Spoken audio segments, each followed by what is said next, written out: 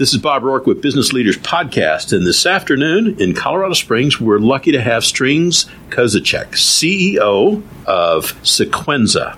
Strings, welcome to the podcast. Thanks, Bob. It's good to be here. Strings and I met at the local Bass Pro here some time ago, and we must have chatted for, I don't know. Yeah, I tend to do that to people, I think.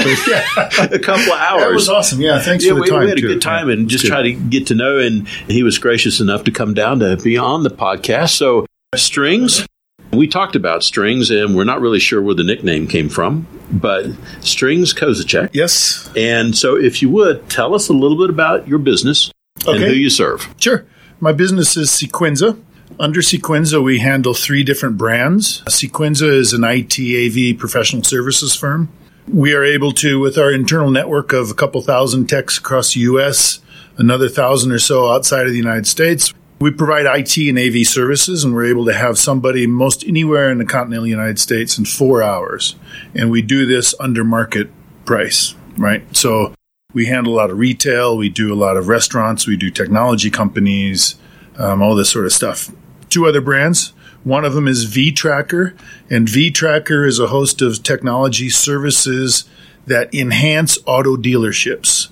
We provide proprietary tools for inventory management, for the status of cars, anti-theft protection, GPS, geofencing, inventory management tools, these sort of things.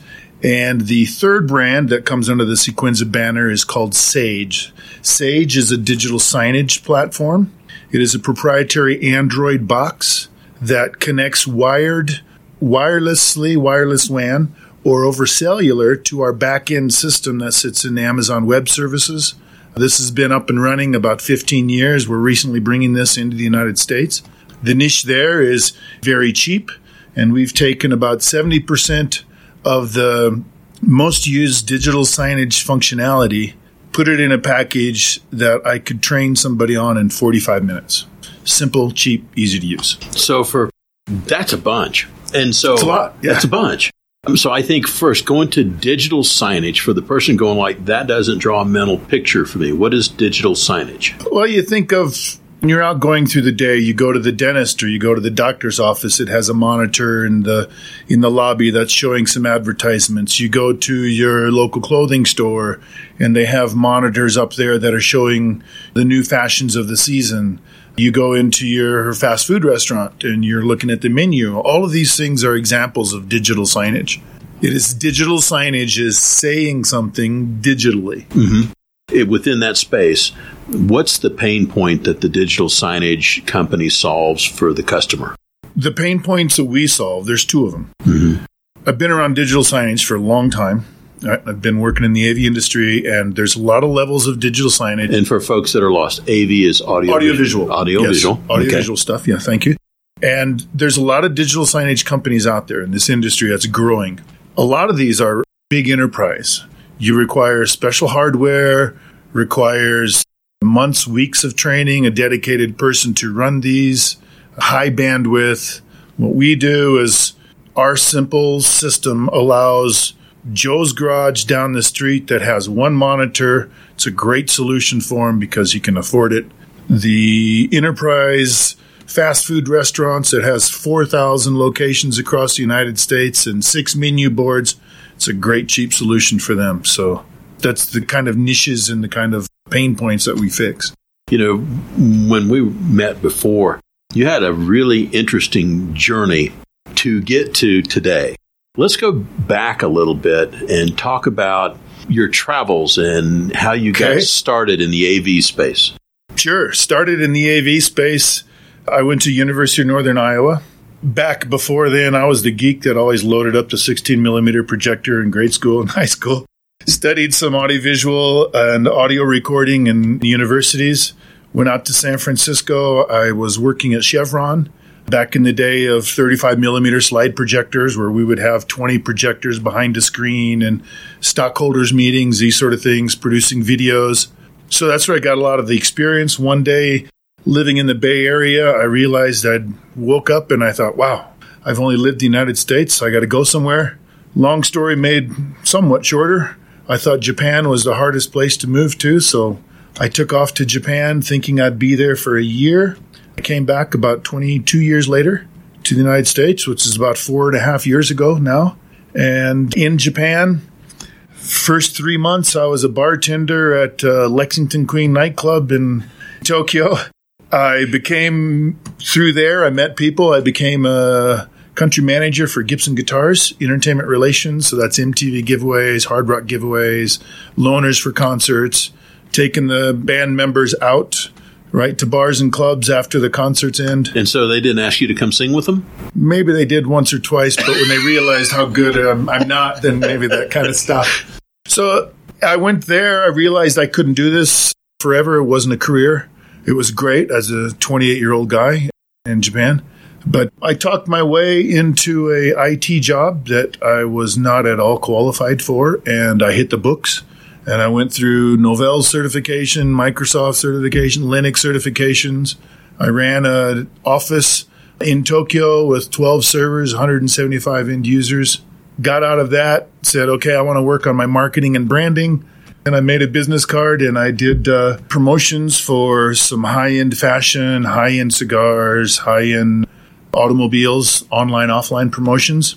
And during that, somebody came up and said, hey, don't you know audiovisual stuff? And I said, yeah. And they said, well, Lehman Brothers is looking for a consultant. I started Lehman Brothers. I built their Tokyo, Hong Kong, and Beijing offices while they were still around. And during this process, I realized nobody's doing this business in Japan. So I made the business, ran it for 11 years, sold it, moved to Colorado. That's pretty quick. Yeah, that's not so bad. It seemed like a long time. That's one of my advantages, but one of my stumbling points, I think, as a CEO is I want these changes to happen quick. I want the growth to go quick. Steady, consistent growth is good, but sometimes I get a little bit impatient, but I guess that's maybe where I get some of the drive, I hope. And you went to Japan. You didn't have any language skills either, did you? No, just that stick song, Domo arigato, Mr. Roboto. Yeah, but otherwise nothing. Yeah. Nothing. So I made word cards and figured if I could speak nouns, adjectives, and adverbs, I could communicate, and that would give me confidence. So that's where I started. And when I left, fairly fluent. I did some speaking at Toyo University. Half of my staff, 20-some people in Japan, was Japanese. Presentations in Japanese, ordering beer in Japanese. Oh, life skills. Yeah, life skills. Life skills, yeah, survival skills. Yeah. It's important, yeah. I think about that diverse background coming through college and going through Chevron and then going to Japan and coming back here. And you're a serial entrepreneur, for lack of a better term. Yeah, I think so, yes. Thinking about the IT on-demand, not less than 4-hour time frame business that you have in the United States. For folks who are going, I have problems in some of my rural locations. How do they find that particular company? Wow, that's a good question. And I think that's one of the niche that we hold and we fix. Here's a scenario, too, that I've seen often is, let's pick on the guys on the East Coast, right? There's a company in New Jersey, for example, that has a client, and this client opens up an office in California. And the New Jersey company says, yeah, sure, we can take care of that. And they Google and find a partner, which is sometimes a very loose used word. And they Google somebody, find a partner. But what you miss there is the accountability on who owns the responsibility to deliver. With us, this small business in remote Montana, for example, could contact us. We can get somebody to their office. We can get somebody anywhere in the United States, and we do it. And we own the responsibility. This is one of the things that I'm always telling my customers is I personally own the responsibility for my company to deliver, right? So I'm your person to point at. Here's my cell phone to call. And on social media, where do they find that point of contact or that company? We are on, this is one of my good learning curves or big learning curves for the past few months because I've been kind of non-educated social media. I'm on LinkedIn. I'm on Facebook. Sequenzainc.com is our website. And that's SEQUENZA? ZA. Okay. Yes. That's our website. We're on LinkedIn. We are very soon launching Instagram, Facebook, some other digital marketing. Okay. So, Sequenza Inc., we should be right at the top of the Google searches. Okay. For that, what I'm trying to do is paint a picture in the mind of somebody that's listening as to what type of problem would they have where they could reach out to Sequenza and solve that particular problem. Anything technology. Okay. We can handle phones, we can handle microphones, we can handle computers, whether that's desktop computers.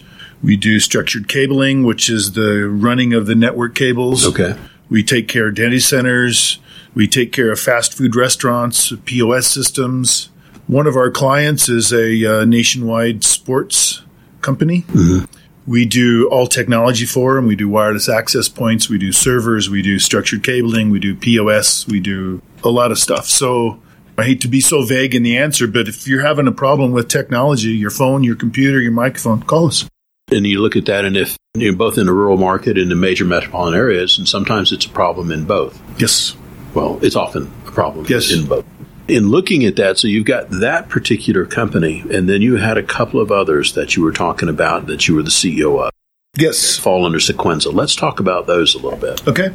So we had Sage. Sage. Yes. All right. Let's talk about Sage a little bit. Okay. So Sage is, again, it's the digital signage platform. Having been around digital signage for 25 years when it was first starting out, I see the good points, the bad points. I've had many, many conversations with customers on what is it, how do I use it, what's it going to benefit me, how does it benefit me. I know a lot of the big players out there. We are now competing with a lot of these big players, and we are doing so. I like niche business, right? I like to fill certain niche requirements. And with this company, Sage, the niche is I want a platform, digital signage platform, that anybody could use. Like I mentioned before, I think I said Joe's Garage or the fast food restaurant that's got 4,000 stores. Anybody can use it. And I don't want to have to, as some of the players go, I'm going to charge you $2,800 a day for training. Your training comes free. It's 45 minutes. Most people in 45 minutes say they have a good handle on it. And another thing that we're able to do now, everybody's got smartphones. I could take a picture of you here, and I could have that picture of you playing on a monitor in my office in Hong Kong in 90 seconds. And I can teach you how to do that in a half hour. I think about it as the business owner. And so, let's say that I've got a fast food restaurant, and we're now sort of accustomed to the menu board behind the counter. Yep. All right. And so typically, who controls that message board before Sage? Is it the business? It varies. And sometimes it varies from company to company. Sometimes it varies within a company on these are our company-owned facilities and these are our franchised facilities. Different companies give franchisees more or fewer rights, if you would, or control over the technologies. Because I think about pricing, and sometimes you'll see a special not necessarily offered at every location. Yes. And so let's say that I'm an independent location. I've got the signage up there. Typically, for me to control it, I'm assuming I control it off of a PC somewhere in my location. Headquarters. Okay. The chicken sandwich is now $1.99. Poof. Yeah. Changes on all menu boards everywhere. Okay. And then for you guys, basically your system setup for Sage is different because it's simpler to train and not as expensive? Yes. Okay. We operate on channels. Everybody's used to a TV. Everybody knows that you're turning the channels, you get different content on your TV.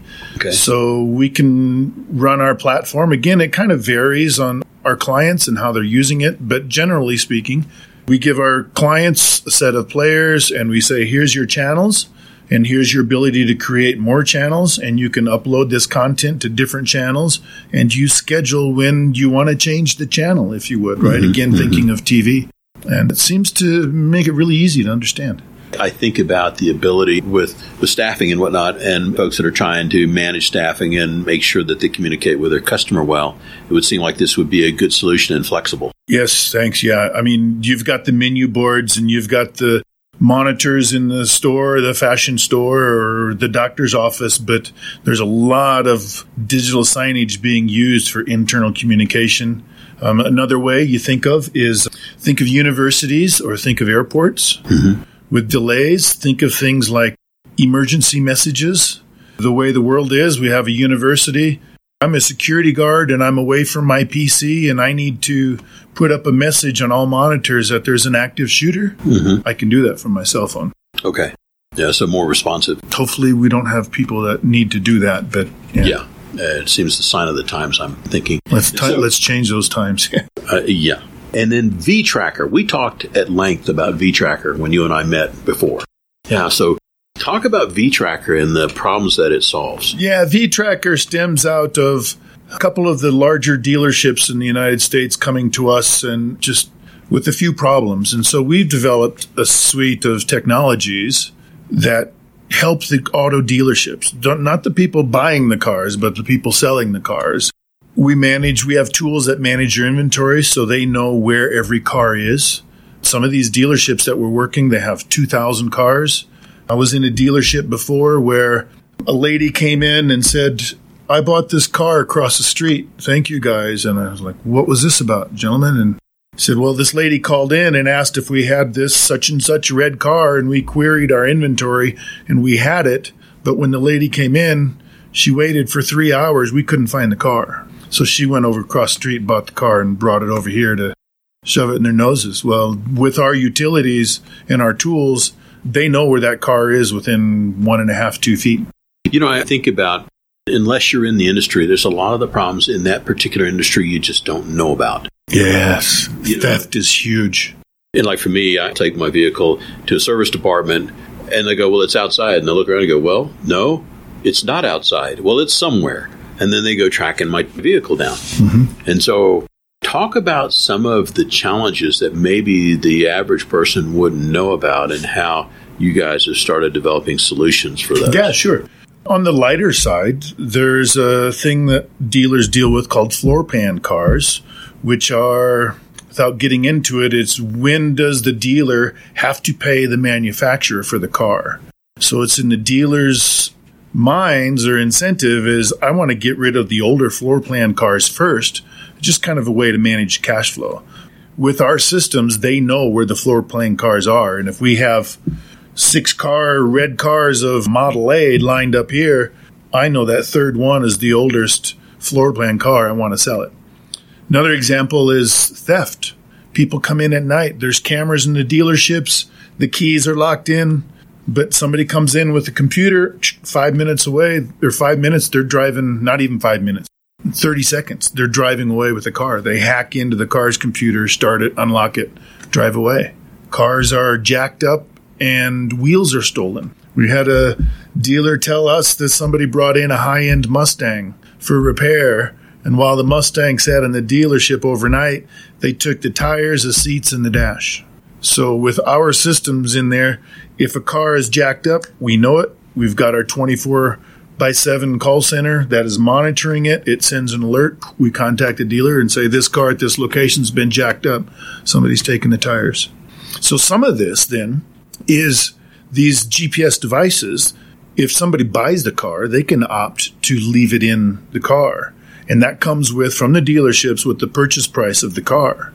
So now this person has their own, I'll say Google Maps. We don't use Google Maps, but everybody knows Google Maps, right? Mm-hmm. And everybody will have their own Google Maps /GPS tracking of their car. So if their teenager is out driving their car, they know where the car is. They can set alerts that if a car is in a shock or brakes suddenly, I want to know. If a car goes outside this geofence, I want to know. If a car, all these alerts that they can do. And so that offers the dealership security, but the people that buy the cars offers them a bit of security as well. Is vTracker well known or well understood? You know what? It isn't. We have been working with dealerships, but since the launch of this, we've actually have been so busy that we're still working on our site, our website, everything. Mm-hmm. So that is soon to be launching, and we will do a press announcement and that when we do that. But I guess it's kind of the ideal case of an entrepreneur is you're too busy to make a brochure or a website. But in this case, that's where we are. Mm-hmm. Yeah. That's interesting. And I think about the typical problems that most car buyers are not going to know about floor planning. They're not going to really think that theft is that big of an issue because almost all dealership lots are highly lit and you would presume secure. Safe, yeah. And particularly about managing inventory. I think we've all been in the circumstance where they go, well, we can't find your car right at the moment. We'll find it near you. Then they go track your car down. As they cross their fingers and, yeah, sure.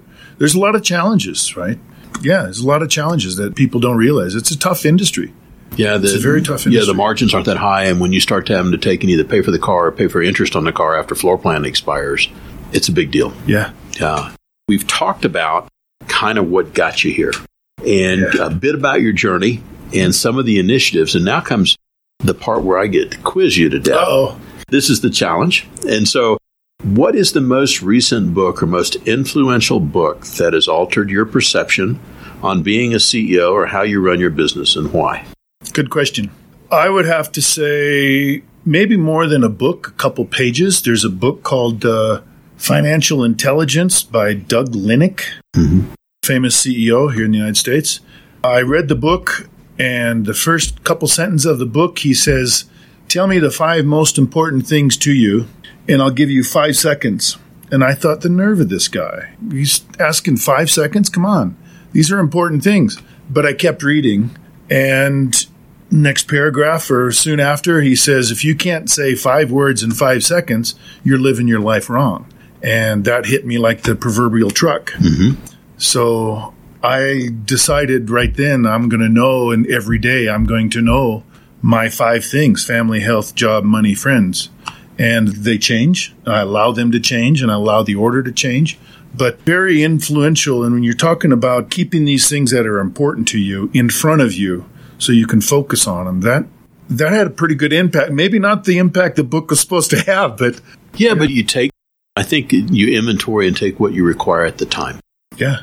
I still use it every day. And the fact that you can state it. Yeah, sure. Yeah. How long ago do you think it was that you read that book? 2006. Been a while. Yeah. That's pretty cool, by the way. Yeah, it is. It's awesome. Yeah. Thanks to the author. It's funny. You'll talk to folks, and there'll be an author that's really changed their behavior, their life, how they run their company. And I'll ask many, I'll say, have you ever met the author? And they go, well, no, but I'd like to. Yeah. And, and as an author, can you imagine going like, I had somebody call me the other day that was moved by what I said and changed their life. Nice. Wouldn't that be cool? Yeah. Yeah. Do you ever get the person that says, yeah, the guy that changed how I run my company was Stephen King, the thriller writer? No, I haven't had that one yet. You kind of go, oh, maybe not. Should have thought of it. Man, what failure or at the time apparent failure has served you or your company best or set you up for future achievement, and why? I don't think there's such a thing as failure because everything is a learning experience, and I call this my $6 million man theory, which is whatever happens to me every day, whether good, bad, large, or small, if I keep my eyes open, I can see what's supposed to make me bigger, faster, stronger, right? The $6 million man. And so I don't see them as mistakes or anything, but I think when I started the companies, when I first started running companies, I thought I could get this company up and we're doing X million dollars in sales and we're a legit company. We're going to survive. And I realized that I'm walking on the edge of a glass and I could fall either way. There is no security that we're making X million dollars in sales, but could die tomorrow, right? So I think there was a realization, maybe not a mistake, but a realization that as long as I'm an entrepreneur, I'm going to be walking on the top of that glass. And just either get comfortable or get good at it. Yeah, both. Hopefully I can manage to do both. As you were talking, I was thinking about for the years that you spent in Japan running companies and then coming back here and running companies. Is there a big difference between running companies and culturally or geographically? Tremendous. Huge difference. Yeah, so much. I mean, we've got another hour podcast. We could go on this. I've lectured on this. I've talked about it. Japan has so many rules in business from things like how you pass out a business card, some of these small things to when you walk into a conference room in a meeting, your chair is decided before you walk in. You have to know where you sit depending on your place in the meeting. And then I get comfortable with business in Japan and I move back to the States and wow, it's a whole new can of worms. It's a lot different. Decisions get made faster here. There's some pros and cons of each. I often say that I would like to work in a country that's kind of like half Japan, half the U.S., taking some of the best of both business cultures, if you would. And what we're doing now, I mean, we've been with Sequenza, we're across Asia, we're in Brazil, we're in Europe, So we still get quite a bit of international experience. So, yeah, but big difference. I love it, though. I think about you dredge out of your history things that are tried and true and whatnot. And is there one or two things that you did in Japan that have really helped you here? Patience, I guess. A quick story. When I first started being an entrepreneur and a CEO, I subscribed to Fortune 500 magazine. And I thought, I'm going to read this cover to cover, and I'm going to learn how these executives do it. I'm going to get insights from CEOs. I'm going to get this. And what I learned was completely different than what I thought I would learn, but it was very valuable. And what I learned after reading cover to cover for 2 years is in every single case, there's no overnight success, overnight super rich CEOs. It doesn't happen. And in almost every case, it's try, fail, try, think you're going to die, success, right? And so when I said patience, I think that's kind of what I'm referring to is understanding that that is the life of an entrepreneur and a CEO and, you know, get good at it. Show up every day. Yeah, show up every day, enjoy it, and get good at it. In shifting gears, too, if you could put an ad on page 1 of a local paper sharing your company's message or advice, what would it say and why? That's a good question. I like it. Our tagline would be, why pay more? Because across vTracker, across Sage, across Sequenza, almost every scenario, we are well below market prices. In our Sequenza brand with our professional services, our technology services, I constantly see a global company that wants a big company to take care of a rollout across 100 stores, 1,000 stores. There's 3 levels of subcontracting down. It's us. We do the whole thing. Everybody takes their 30% or whatever their cut is, right? So why pay more? It's us doing the work anyway, so why don't you just come to us? Yeah, interesting. Sorry, it seems a little bit arrogant on that approach, but we get quite a bit of work subbed to us, right? Mm-hmm. You get paid the same way, but we get paid the same way, and the client pays more. You know, that's back to that question: if they don't know about you, they don't know. Yeah, sure. What was the best allocation of either time or initiative that's helped you and your company most, and why? I would say employee empowerment Okay. has helped us. That goes back to words of advice that I received before I became any entrepreneur, which is hire people better than you. Bring in these people, pay attention to their careers. Some people want to be, say, for example, I want to be a data entry person. That's good enough for me. That's all I want. Some people have a more aggressive career track. They want to climb the ladder. They want more responsibility. They want more money. If you can spend your time, I feel it's an employer's job to help manage the employees' careers. And as you're doing this, you're finding as an employer that you're able to give out more responsibility, right? And you're able to empower them. Here, John, you run with that. You take the lead. Send me the reports, right? So what are you doing as a CEO? You're delegating, which is a good exercise as a CEO and sometimes very difficult, but you're also empowering those people. I have seen in several of my last companies, I've seen that as being a big contributor to growth. I think about empowering the staff and the employees and key people to do certain things. Mm-hmm. So how do you check the oil? How do you check and make sure that the empowerment that goes out to these folks is producing the end result? What do you do? Answer a question with a question. How do you check the oil? What am I checking the oil in? Checking the oil in a lawnmower and a chainsaw and a car and a locomotive is all different. It's a different process for each. And I think to check the oil with employees, it's also dependent on what that employee, who that employee is, what their job is. In some cases, maybe even what their mindset is about their careers. Okay. But I think it's key for management to be attentive to this. What's the most unusual habit or what others may consider out of the ordinary that has helped you and your company most, and why? Bad jokes. For example, in my business and how I deal with people, I like to be very personal and very real with people. I like to speak very straight and speak the same way to people. And maybe there's cases where people say, you could have been a little bit more formal, or I feel I've had a certain success in doing that because, one, that's me. That's who I am. And so my character is coming out in my business. David Lee Roth, a Van Halen singer, told me in Bay Area a few minutes before a show, we were talking, and he says, everybody is three people: who you think you are, who others think you are, and who you really are. And I think with some attention to that, if you can get all three of these people the same or close to the same, that allows you to bring your personal character to business. I had somebody tell me the other day, says, I want to be the person my dog thinks I am. And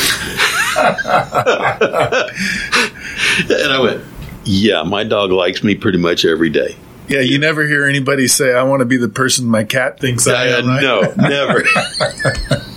Sorry, cat lovers. Yeah. Over the past 3 years, what belief or protocol have you established in your company that has most impacted you or your company's success, and why? Yeah, easy one. Easy one for us. When I started Sequenza, I met three of my top people, and instantly I went, wow, look at the experience. Look what these guys bring to the table, these people bring to the table. And this is a prime example of hiring people better than you. And we sat around the table and I said, hey, if you guys are willing, I think we can make a company out of this. I think we can do this. And the word that came up right away is honesty. There's a lot of greed in the world, and there's a lot of deception in the world. And even my middle school age daughter picks up that she says, 85% of the commercials on TV, they're stretching it, or they're making it up, or they're not telling you the real deal. And we could have made more money if we would have kind of taken that route, but we don't. We throw our cards on the table with our clients and say, this is exactly what you get with us. There's no small print in our company. And that helps us sleep, right? And I think speaking, and if my key team is listening to this, I'm speaking for you now, that shows the traits that they bring, right, to the table. So I always thought the benchmark, you never do anything you can't explain to your children. And I thought that was... I don't know if I succeeded in that or not. Well, we try. We try. If you were going to offer advice to a new CEO that was assuming the role of CEO for the first time, what would it be and why? One bit of that would be two parts. One part of that is whether you're a CEO for a $100,000 mom and pop company or you're a CEO of $1 billion company, know that everybody's the same. You're going to have issues. You don't have to know everything. So have your circle, and I would say outside of your board, that you can talk to, whether that's a trusted advisor, whether that's somebody that you can bounce ideas off of. Don't think that you have to know everything. Part two of that would be in your professional career and in your personal life, exercise your change, exercise your discipline, exercise your challenge. Have all three of these apparent in your life every day. Small things, big things, right? Change, for example. What shoe do I put on first? I'm going to put that on. I'm going to put the right foot on first today, or I'm going to put a sock and then a shoe on. I'm going to brush my teeth with my left hand. These small things. Discipline. What is my diet? What is my work habit? Right? What is my leisure time? What books am I reading? And your challenge, and whatever big, small challenge. I think all three of those are very key to like personal awareness and confidence, which is important as a CEO. With that being said, what do you think are the most common misconceptions about you and your role as CEO? Maybe a misconception would be that I don't care. I think I always see it like this. I explain it like this. I'm standing in a circle. As a CEO, you're standing in a circle that is lit. Everything outside of the circle is extremely black. You can't see anything. Every once in a while, you're called on to jump out of that circle. You don't know if you're going to fall.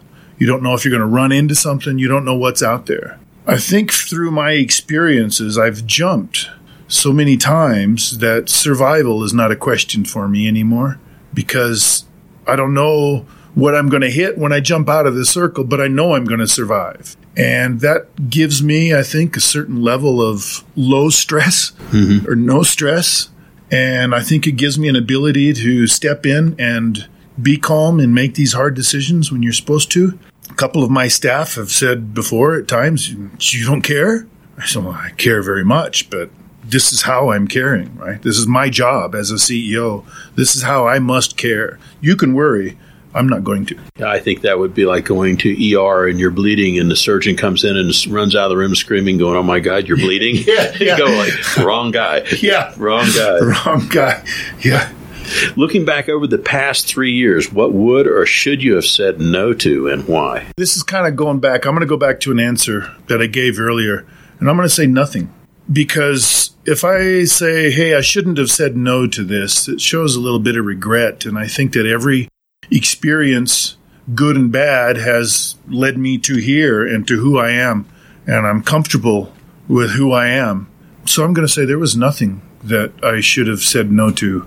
Contributes to the fabric. Yeah, sure. In the day-to-day operation of your company as CEO, what is your personal habit or self-talk dialogue that keeps you and your company focused? Maybe this goes back to, I put little notes on my monitors. I like little reminders, and they're encrypted, so people often don't know what they mean.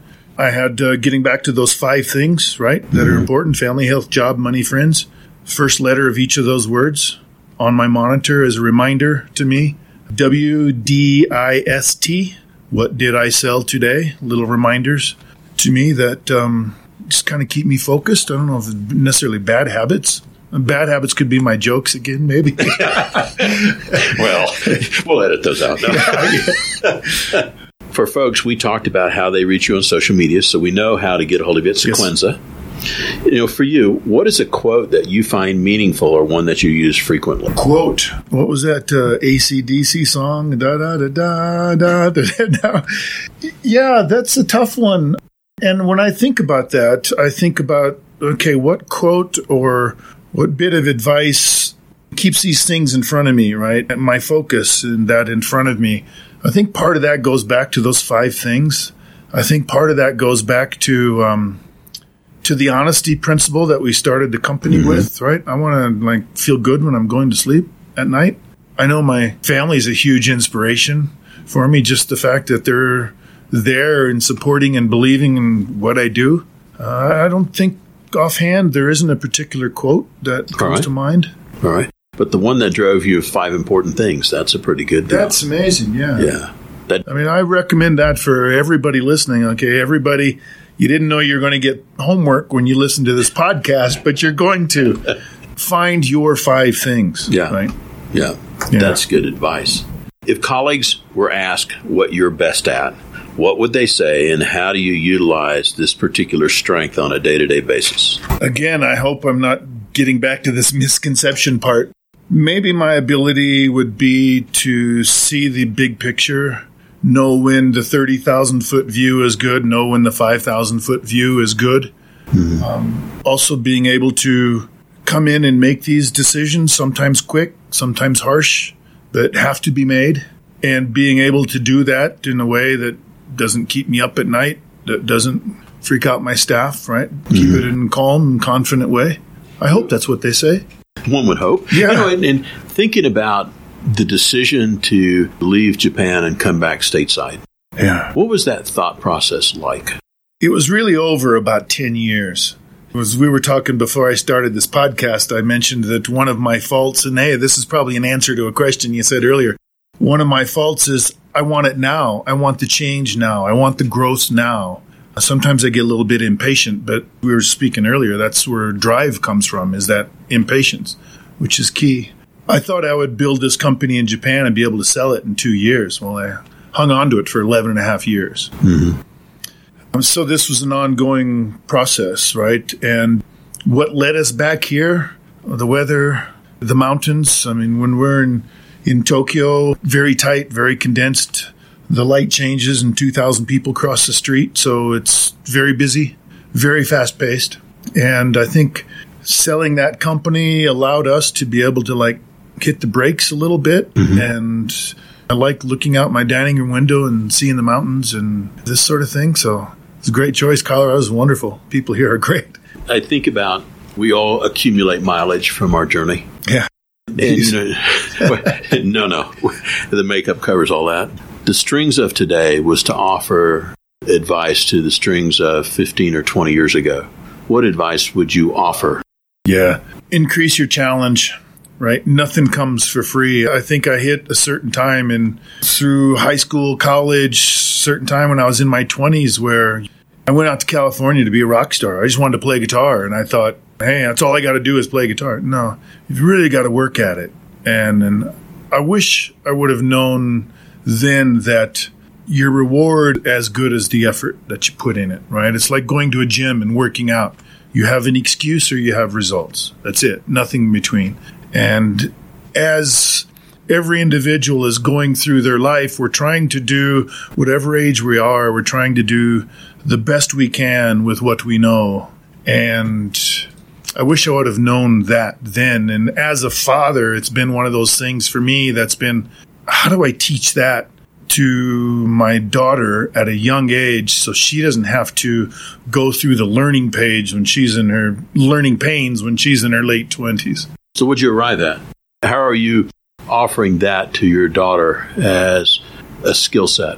I give it to her and try to coach her into challenges. I hope that she can see me in various activities through my work, through my home, that I'm challenging. I hope that, it's the greatest teacher, right, is the example. I hope I'm pulling that off. It's not what you say, it's what you do. Yeah. You can say lots of things, but if you don't do it, then it's just more words. Sure. It's my parents. They said a lot of things. And as a teenager, I didn't listen to most everything they said, but I watched. And as I come back to the States, some of my family that I'm getting to know again, aunts, uncles, cousins, getting to know again, are saying, you're so much like your father. I kind of take pride in that. I'm not doing that intentionally, but it's happening. And I think it's happening because I watched and I learned, and I still am. It's funny, as a kid, my father's a Navy NCO, and I mowed yards for extra money. Well, the thing I did know is that when I finished mowing the yard, when my father got off duty, he'd come by and check my work. Oh, did he ever send you back and say, hey, you didn't trim the fence or you missed a spot? Yeah. And so it was from an early age. But it taught, do it right. Do it right first time. If you're going to do it right. Yep. Yeah. And whatever it is. And you think about some of the things, and that's Spanish, say what you, it's not, I tell my kids all the time, and then what you say, it's what you do. Yeah. So, well, I tell you, Strings, this has been fun. It's awesome. Thank you, Bob, very much for having me come in. It's absolutely. been a pleasure. Well, thanks for the time. And again, folks, it's at Sequenza.com if you need to reach Strings. Sequenza Inc. Sequenza Inc. Sequenza Inc. SEQUENZAINC.com to find Strings. Little trivia, Sequenza means strings or sequence in Italian. That follows. Well, on that note, we will wrap her up. Thanks so much. Thanks, everybody, for listening, Bob. Thank you very much for having me here. Appreciate it.